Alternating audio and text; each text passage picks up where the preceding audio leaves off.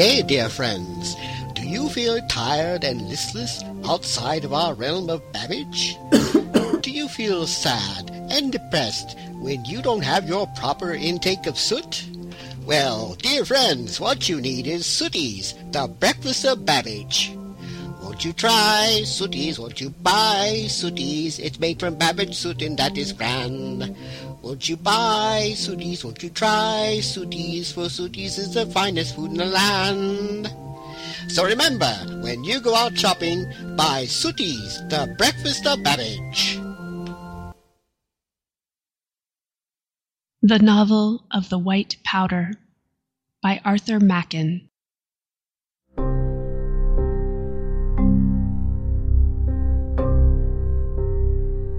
My name is Lester.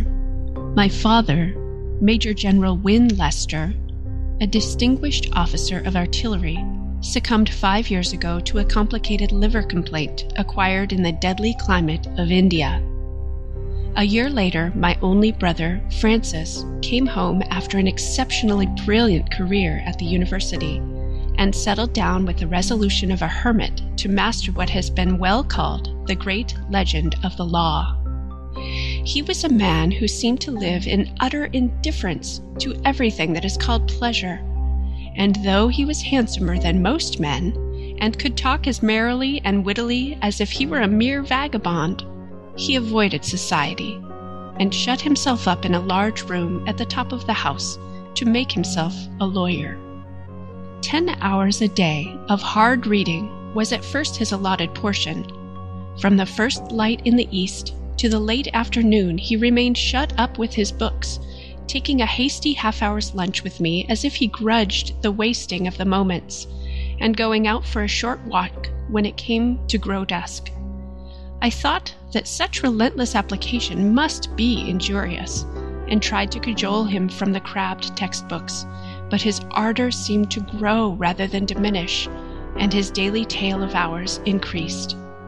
I spoke to him seriously, suggesting some occasional relaxation if it were but an idle afternoon with a harmless novel. But he laughed and said that he read about feudal tenures when he felt in need of amusement, and scoffed at the notions of theaters or a month's fresh air.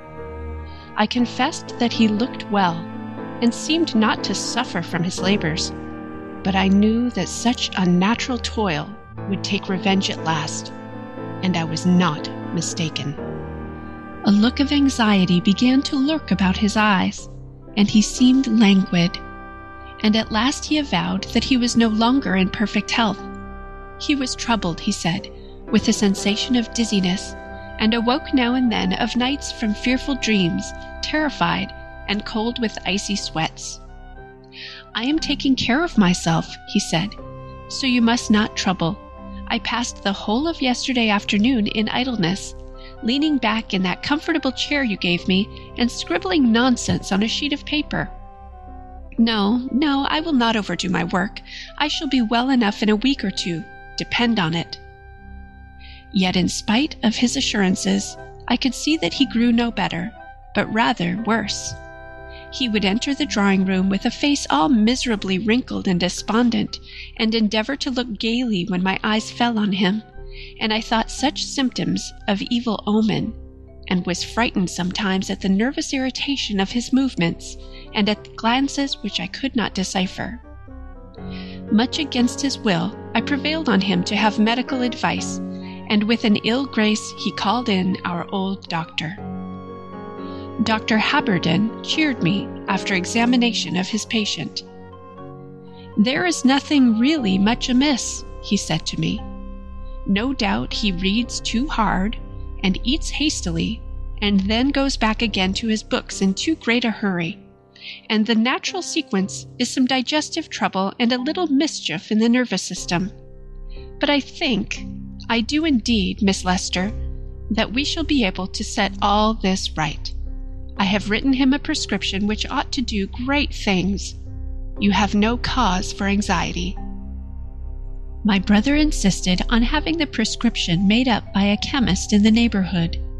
It was an odd, old-fashioned shop, devoid of the studied coquetry and calculated glitter that makes so gay a show on the counters and shelves of the modern apothecary. But Francis liked the old chemist, and believed in the scrupulous purity of his drugs. The medicine was sent in due course, and I saw that my brother took it regularly after lunch and dinner. It was an innocent-looking white powder, of which a little was dissolved in a glass of cold water. I stirred it in, and it seemed to disappear, leaving the water clear and colorless. At first Francis seemed to benefit greatly. The weariness vanished from his face, and he became more cheerful than he had ever been since the time when he left school. He talked gaily of reforming himself, and avowed to me that he had wasted his time. "I have given too many hours to law," he said, laughing. "I think you have saved me in the nick of time. Come, I shall be Lord Chancellor yet, but I must not forget life. You and I will have a holiday together before long. We will go to Paris and enjoy ourselves, and keep away from the Bibliothèque Nationale." I confessed myself delighted with the prospect. "When shall we go?" I said. "I can start the day after tomorrow if you like." "Ah, that is perhaps a little too soon. After all, I do not know London yet, and I suppose a man ought to give the pleasures of his own country the first choice. But we will go off together in a week or two, so try and furbish up your French. I only know law French myself, and I'm afraid that wouldn't do." We were just finishing dinner, and he quaffed off his medicine with a parade of carousel as if it had been wine from some choicest bin. "Has it any particular taste?" I said. "No, I should not know I was not drinking water." And he got up from his chair and began to pace up and down the room as if he were undecided as to what he should do next. "Shall we have coffee in the drawing room?" I said. "Or would you like to smoke?" "No, I think I will take a turn. It seems a pleasant evening. Look at the afterglow. Why, it is as if the great city were burning in flames, and down there, between the dark houses, it is raining blood fast. Yes, I will go out. I may be in soon, but I shall take my key. So good night, dear, if I don't see you again." The door slammed behind him, and I saw him walk lightly down the street, swinging his Malacca cane, and I felt grateful to Dr. Haberden for such an improvement. I believe my brother came home very late that night, but he was in a merry mood the next morning. "I walked on without thinking where I was going," he said, enjoying the freshness of the air, enlivened by the crowds as I reached more frequented quarters. And then I met an old college friend, Orford, in the press of the pavement, and then, well, we enjoyed ourselves. I have felt what it is to be young and a man. I find I have blood in my veins, as other men have. I made an appointment with Orford for tonight. There will be a little party of us at the restaurant. Yes, I shall enjoy myself for a week or two, and hear the chimes at midnight, and then we will go for our little trip together." Such was the transmutation of my brother's character, that in a few days he became a lover of pleasure, a careless and merry idler of western pavements, a hunter out of snug restaurants, and a fine critic of fantastic dancing. He grew fat before my eyes, and said no more of Paris, for he had clearly found his paradise in London. I rejoiced, and yet wondered a little, for there was, I thought, something in his gaiety that indefinitely displeased me, though I could not have defined my feeling. But by degrees there came a change. He returned still in the cold hours of the morning, but I heard no more about his pleasures. And one morning, as we sat at breakfast together, I looked suddenly into his eyes, and saw a stranger before me. "Oh, Francis!" I cried. "Oh, Francis, Francis, what have you done?" And rending sobs cut the words short. I went weeping out of the room, for though I knew nothing, yet I knew all, and by some odd play of thought, I remembered the evening when he first went abroad, and the picture of the sunset sky glowed before me, the clouds like a city in burning flames, and the rain of blood. Yet I did battle with such thoughts, resolving that perhaps after all no great harm had been done. And in the evening at dinner I resolved to press him to fix a day for our holiday in Paris. We had talked easily enough, and my brother had just taken his medicine, which he continued all the while. I was about to begin my topic when the words forming in my mind vanished, and I wondered for a second what icy and intolerable weight oppressed my heart and suffocated me with the unutterable horror of the coffin lid nailed down on the living. We had dined without candles. The room had slowly grown from twilight to gloom, and the walls and corners were indistinct in the shadow. But from where I sat I looked out into the street, and as I thought of what I would say to Francis, the sky began to flush and shine, as it had done on a well-remembered evening, and in the gap between two dark masses that were houses, an awful pageantry of flame appeared, lurid whorls of writhed cloud, and utter depths burning, grey masses like the fume blown from a smoking city, and an evil glory blazing far above, shot with tongues of more ardent fire, and below, as if there were a deep pool of blood. I looked down to where my brother sat facing me, and the words were shaped on my lips when I saw his hand resting on the table. Between the thumb and forefinger of the closed hand there was a mark, a small patch about the size of a sixpence, and somewhat the color of a bad bruise. Yet by some sense I cannot define, I knew that what I saw was no bruise at all. Oh, if human flesh could burn with flame, and if flame could be black as pitch, such was that before me. Without thought or fashioning of words, grey horror shaped within me at the sight, and in an inner cell it was known to be a brand. For the moment the stained sky became dark as midnight, and when the light returned to me, I was alone in the silent room, and soon after I heard my brother go out. Late as it was, I put on my hat and went to Dr. Haberden, and in his great consulting room, ill-lighted by a candle which the doctor brought in with him, with stammering lips and a voice that would break in spite of my resolve, I told him all. From the day on which my brother began to take the medicine down to the dreadful thing I had scarcely half an hour before seen. When I had done, the doctor looked at me for a minute with an expression of great pity on his face. "My dear Miss Lester," he said, "you have evidently been anxious about your brother. You have been worrying over him, I am sure. Come now, is it not so?" "I have certainly been anxious," I said. "For the last week or two I have not felt at ease." "Quite so. You know, of course, what a queer thing the brain is."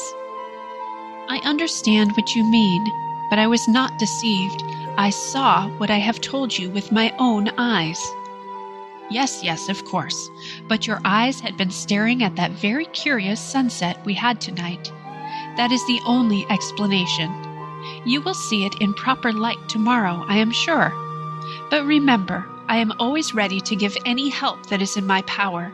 Do not scruple to come to me, or to send for me if you are in any distress. I went away, but a little comforted, all confusion and terror and sorrow, not knowing where to turn. When my brother and I met the next day, I looked quickly at him and noticed, with a sickening at heart, that the right hand, the hand on which I had clearly seen the patch as of a black fire, was wrapped up with a handkerchief. "What is the matter with your hand, Francis?" I said in a steady voice. "Nothing of consequence. I cut a finger last night, and it bled rather awkwardly, so I did it up roughly to the best of my ability." "I will do it neatly for you if you like." "No, thank you, dear. This will answer very well. Suppose we have breakfast. I am quite hungry." We sat down and I watched him. He scarcely ate or drank at all, but tossed his meat to the dog when he thought my eyes were turned away. There was a look in his eyes that I had never yet seen, and the thought flashed across my mind that it was a look that was scarcely human. I was firmly convinced that, awful and incredible as was the thing I had seen the night before, yet it was no illusion, no glamour of bewildered sense, and in the course of the evening I went again to the doctor's house. He shook his head with an air puzzled and incredulous, and seemed to reflect for a few minutes. "And you say he still keeps up the medicine? But why? As I understand, all the symptoms he complained of has disappeared long ago. Why would he go on taking the stuff when he is quite well? And by the by, where did he get it made up? At Sayce's?" "I never send anyone there. The old man is getting careless. Suppose you come with me to the chemist's. I should like to have some talk with him." We walked together to the old shop. Old Sayce knew Dr. Haberden, and he was quite ready to give any information. "You have been sending that in to Mr. Lester for some weeks, I think, on my prescription," said the doctor, giving the old man a penciled scrap of paper. The chemist put on his great spectacles, and with trembling uncertainty he held up the paper with a shaking hand. "Oh, yes," he said. "I have very little of it left. It is a rather uncommon drug, and I have had it in stock some time. I must get in some more if Mr. Lester goes on with it." "Kindly let me look at the stuff," said Haberden, and the chemist gave him a glass bottle. He took out the stopper and smelt the contents, and looked strangely at the old man. "Where did you get this?" he said. "And what is it? For one thing, Mr. Sayce, it is not what I prescribed. Yes, I see the label is right enough, but I tell you, this is not the drug." "I have had it a long time," said the old man in feeble terror. "I got it from Burbage's in the usual way. It is not prescribed often, and I have had it on the shelf for some years. You see, there is very little left." "You had better give it to me," said Haberden. "I am afraid something wrong has happened."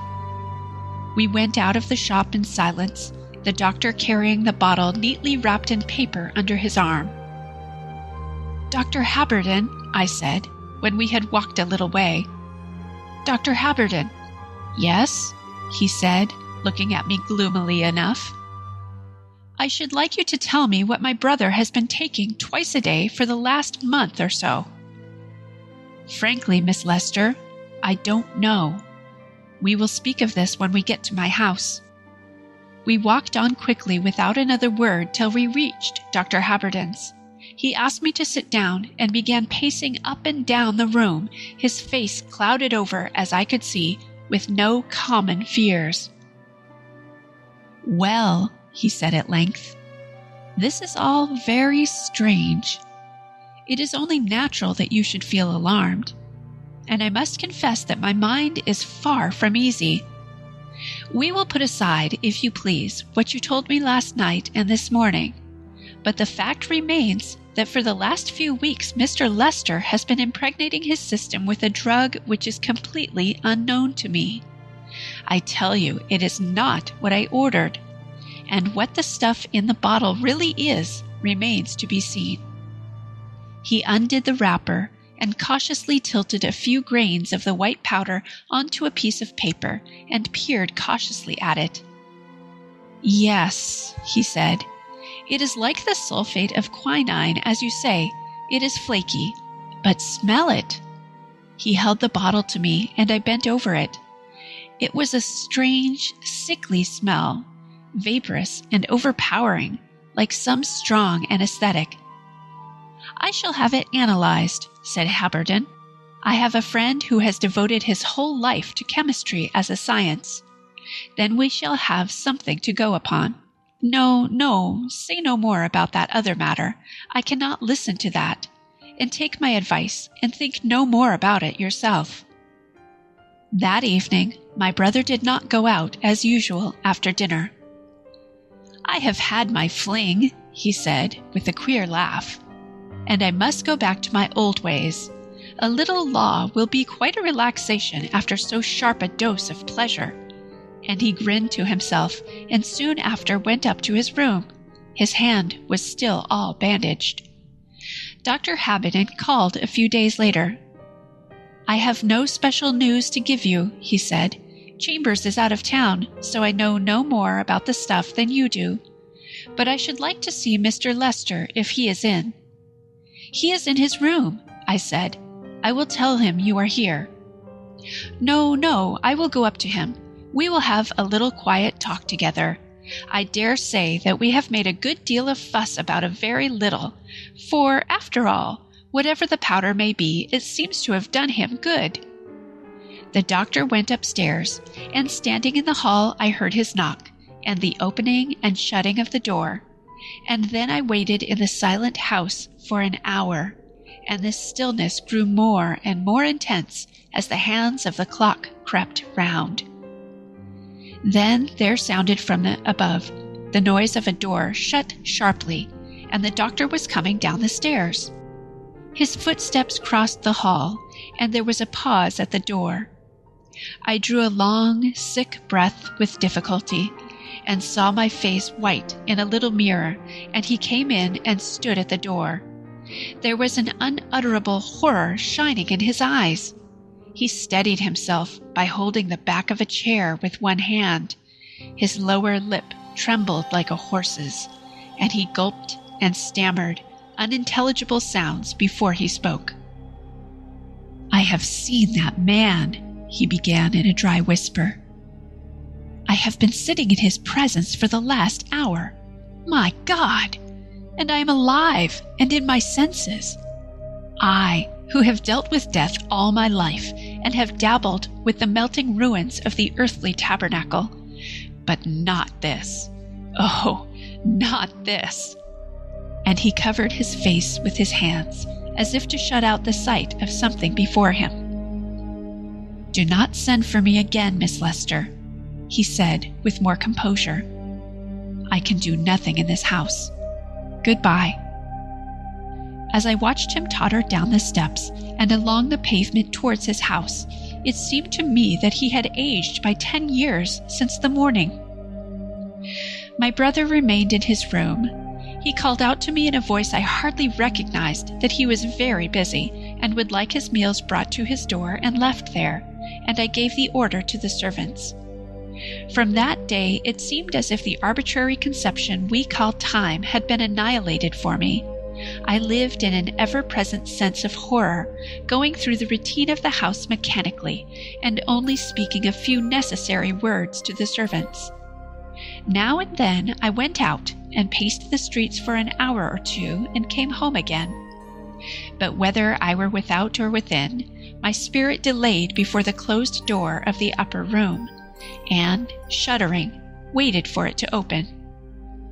I have said that I scarcely reckoned time, but I suppose it must have been a fortnight after Dr. Haberden's visit that I came home from my stroll a little refreshed and lightened.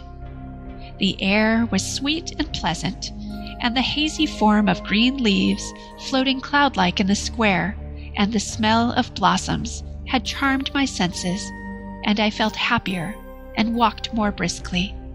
As I delayed a moment at the verge of the pavement, waiting for a van to pass by before crossing over to the house, I happened to look up at the windows, and instantly there was a rush and swirl of deep cold waters in my ears. My heart leapt up and fell down as into a deep hollow, and I was amazed with a dread and terror without form or shape. I stretched out a hand blindly through the folds of thick darkness from the black and shadowy valley, and held myself from falling, while the stones beneath my feet rocked and swayed and tilted, and the sense of solid things seemed to sink away from under me. I had glanced up at the window of my brother's study, and at that moment the blind was drawn aside, and something that had life stared out into the world. Nay, I cannot say I saw a face or any human likeness. A living thing, 2 eyes of burning flame glared at me, and they were in the midst of something as formless of my fear, the symbol and presence of all evil and all hideous corruption. I stood shuddering and quaking as with the grip of ague, sick with unspeakable agonies of fear and loathing, and for 5 minutes I could not summon force or motion to my limbs. When I was within the door, I ran up the stairs to my brother's room and knocked. "Francis! Francis!" I cried. "For heaven's sake, answer me! What is the horrible thing in your room? Cast it out, Francis! Cast it from you!" I heard a noise, as of feet shuffling slowly and awkwardly, and a choking, gurgling sound, as if someone was struggling to find utterance, and then the noise of a voice, broken and stifled, and words that I could scarcely understand. "There is nothing here," the voice said. "Pray do not disturb me. I am not very well today."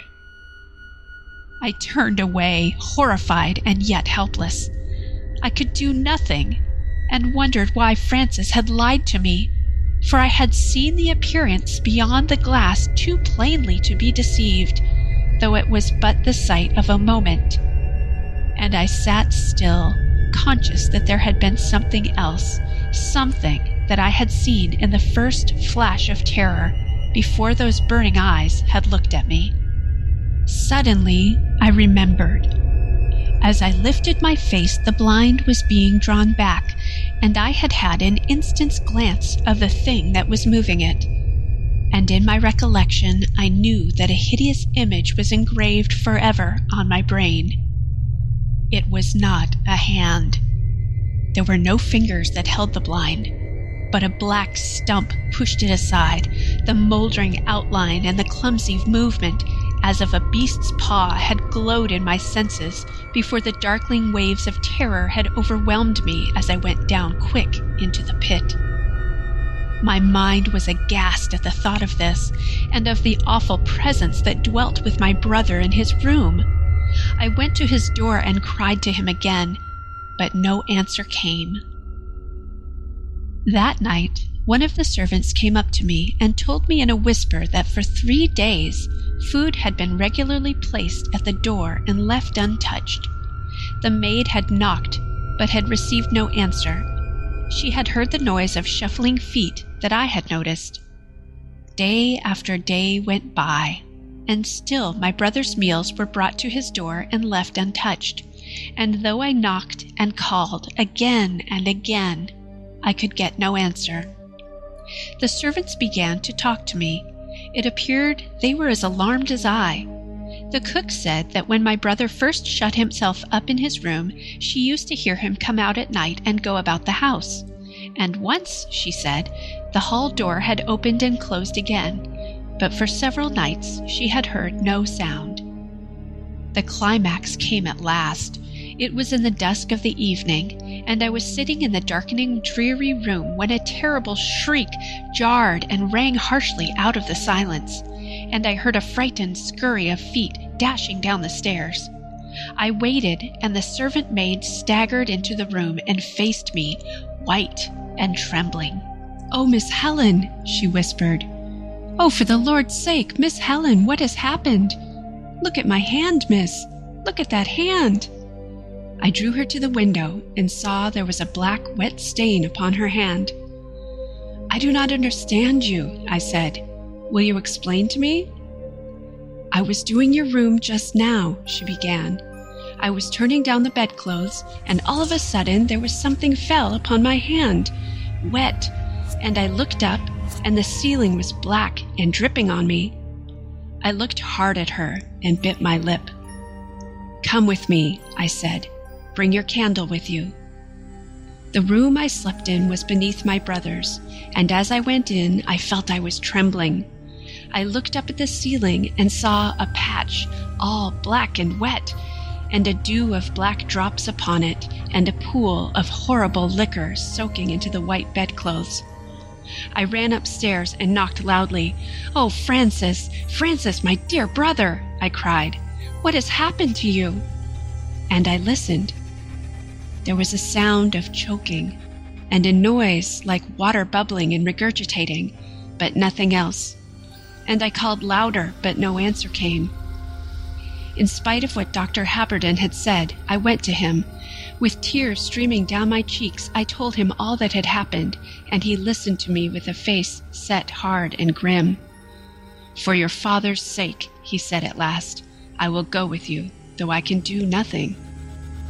We went out together. The streets were dark and silent, and heavy with heat and a drought of many weeks. I saw the doctor's face white under the gas lamps, and when we reached the house, his hand was shaking. We did not hesitate, but went directly upstairs. I held the lamp, and he called out in a loud, determined voice, "Mr. Lester, do you hear me? I insist on seeing you. Answer me at once." There was no answer, but we both heard that choking noise I have mentioned. "Mr. Lester, I am waiting for you. Open the door this instant, or I shall break it down." And he called a third time in a voice that rang and echoed from the walls, "Mr. Lester, for the last time, I order you to open the door." "Ah," he said, after a pause of heavy silence, "we are wasting time here. Will you be so kind as to get me a poker, or something of the kind?" I ran into a little room at the back where odd articles were kept, and found a heavy adze-like tool that I thought might serve the doctor's purpose. "Very good," he said. "That will do, I dare say." "I give you notice, Mr. Lester," he cried loudly at the keyhole, "that I am now about to break into your room." Then I heard the wrench of the adze, and the woodwork split and cracked under it. With a loud crash, the door suddenly burst open, and for a moment we started back, aghast at a fearful screaming cry. No human voice, but as the roar of a monster, that burst forth inarticulate and struck at us out of the darkness. "Hold the lamp," said the doctor, and we went in and glanced quickly around the room. "There it is," said Dr. Haberden, drawing a quick breath. "Look, in that corner." I looked, and a pang of horror seized my heart as with a white-hot iron. There, upon the floor, was a dark and putrid mass, seething with corruption and hideous rottenness, neither liquid nor solid, but melting and changing before our eyes, and bubbling with an unctuous, oily bubble like boiling pitch. And out of the midst of it shone two burning points like eyes, and I saw a writhing and stirring as of limbs, and something moved and lifted up what might have been an arm. The doctor took a step forward, raised an iron bar, and struck at the burning points. He drove in the weapon and struck again and again in the fury of loathing.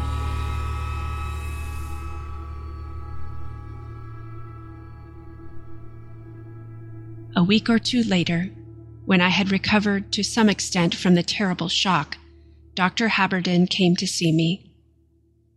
"I have sold my practice," he began, "and tomorrow I am sailing on a long voyage. I do not know whether I shall ever return to England. In all probability, I shall buy a little land in California and settle there for the remainder of my life. I have brought you this packet, which you may open and read when you feel able to do so. It contains the report of Dr. Chambers on what I submitted to him. Goodbye, Miss Lester. Goodbye." When he was gone, I opened the envelope. I could not wait, and proceeded to read the papers within. Here is the manuscript, and if you will allow me, I will read you the astounding story it contains. "My dear Haberden," the letter began, "I have delayed inexcusably in answering your questions as to the white substance you sent me. To tell you the truth, I have hesitated for some time as to what course I should adopt, for there is a bigotry and orthodox standard in physical science as in theology, and I knew that if I told you the truth, I should offend rooted prejudices which I once held dear myself. However, I have determined to be plain with you, and first I must enter into a short personal explanation. You have known me, Haberden, for many years as a scientific man. You and I have often talked of our profession together, and discussed the hopeless gulf that opens before the feet of those who think to attain to truth by any means whatsoever except the beaten way of experiment and observation in the sphere of material things. I remember the scorn with which you have spoken to me of men of science who have dabbled a little in the unseen, and have timidly hinted that perhaps the senses are not, after all, the eternal, impenetrable bounds of all knowledge, the everlasting walls, beyond which no human being has ever passed. We have laughed together heartily, and I think justly, at the occult follies of the day, disguised under various names, the mesmerisms, spiritualisms, materializations, theosophies, all the rabble-rout of imposture, with their machinery of poor tricks and feeble conjuring, the true back parlor of shabby London streets. Yet, in spite of what I have said, I must confess to you that I am no materialist, taking the word, of course, in its usual signification. It is now many years since I have convinced myself, a skeptic, remember, that the old iron-bound theory is utterly and entirely false.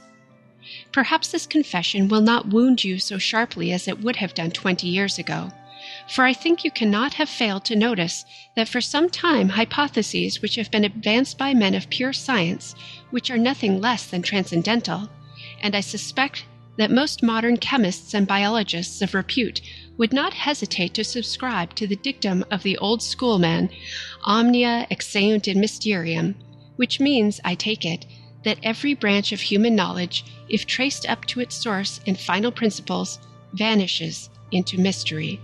I need not trouble you now with a detailed account of the painful steps which led me to my conclusions.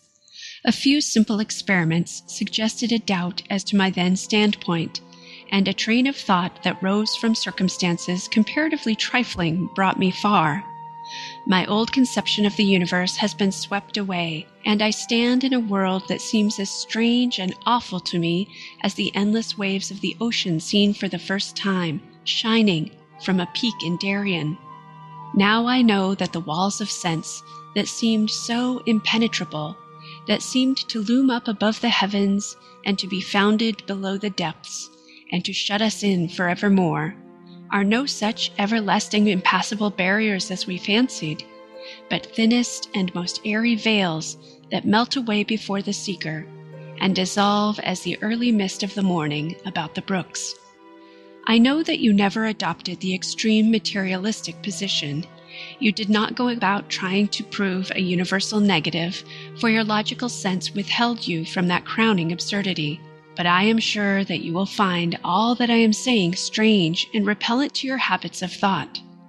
Yet, Haberden, what I tell you is the truth. Nay, to adopt our common language, the sole and scientific truth, verified by experience, and the universe is verily more splendid and more awful than we used to dream.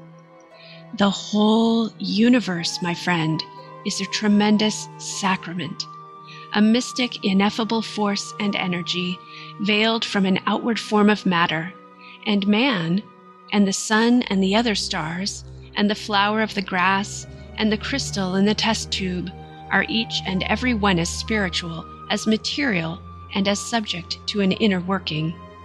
You will perhaps wonder, Haberden, whence all this tends, but I think a little thought will make it clear. You will understand that from such a standpoint the whole view of things is changed, and what we thought incredible and absurd may be possible enough. In short, we must look at legend and belief with other eyes, and be prepared to accept tales that had become mere fables. Indeed, this is not such a great demand. After all, modern science will concede as much in a hypocritical manner. You must not, it is true, believe in witchcraft, but you may credit hypnotism. Ghosts are out of date, but there is a good deal to be said for the theory of telepathy. give superstition a Greek name and believe in it should almost be a proverb. So much for my personal explanation.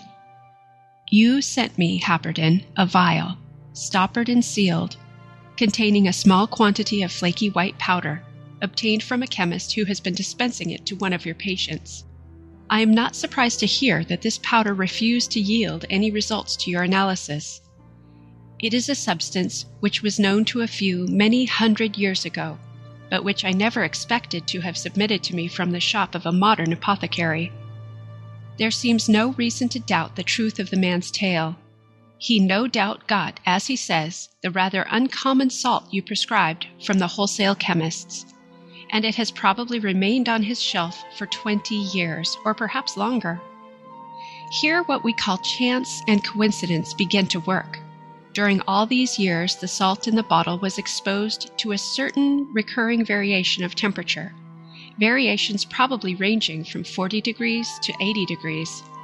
And, as it happens, such changes recurring year after year at irregular intervals and with varying degrees of intensity and duration have constituted a process, and a process so complicated and so delicate that I question whether modern scientific apparatus directed with the utmost precision could produce the same result.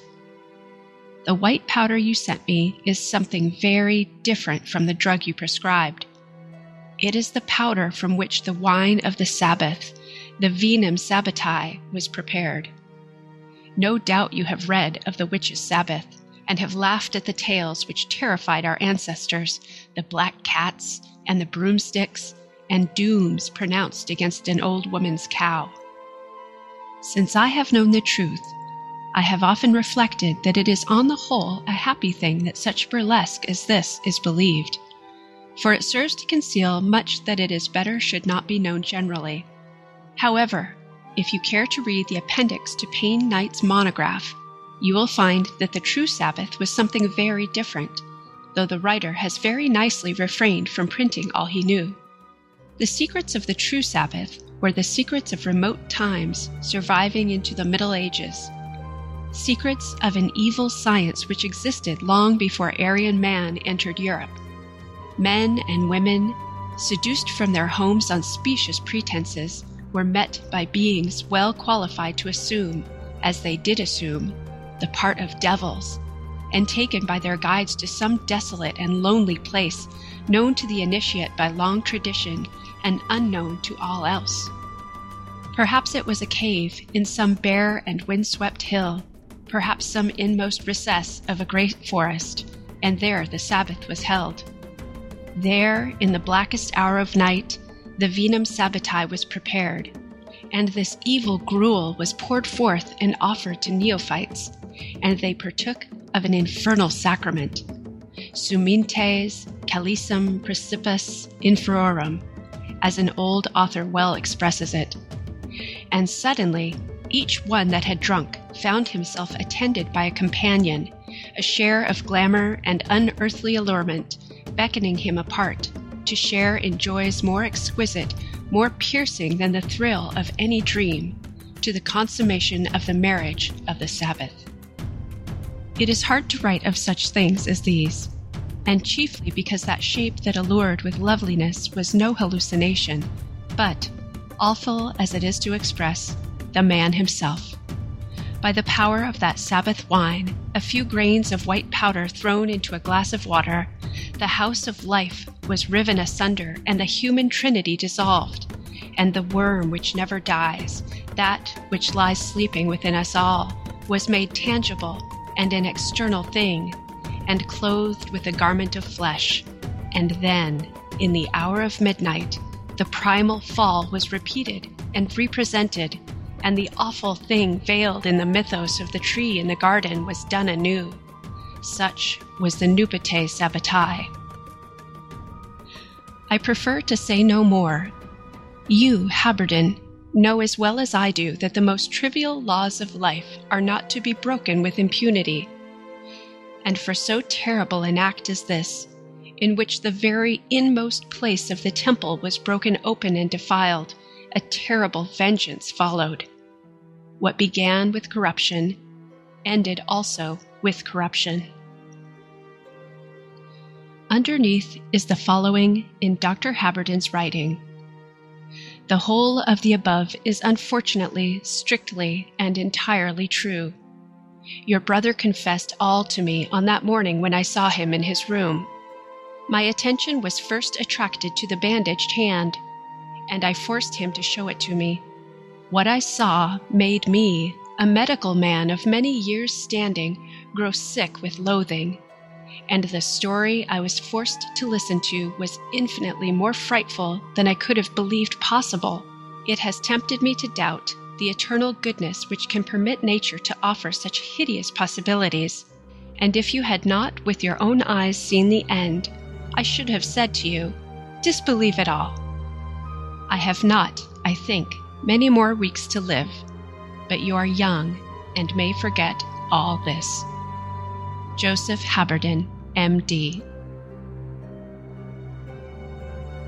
In the course of 2 or 3 months, I heard that Dr. Haberden had died at sea shortly after the ship left England.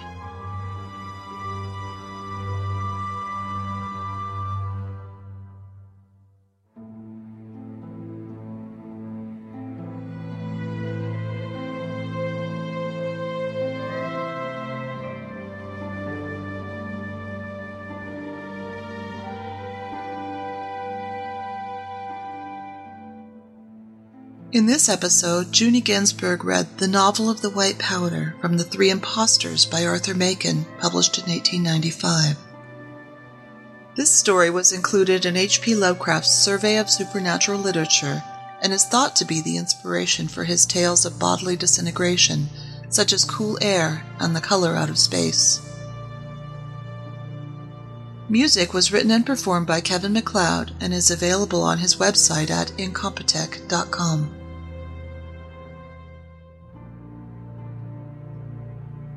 Tales from New Babbage was produced by the citizens of the city-state of New Babbage for Radio Reel in May of 2013 and is licensed under Creative Commons 3 Attribution, Non-Commercial, Share Alike.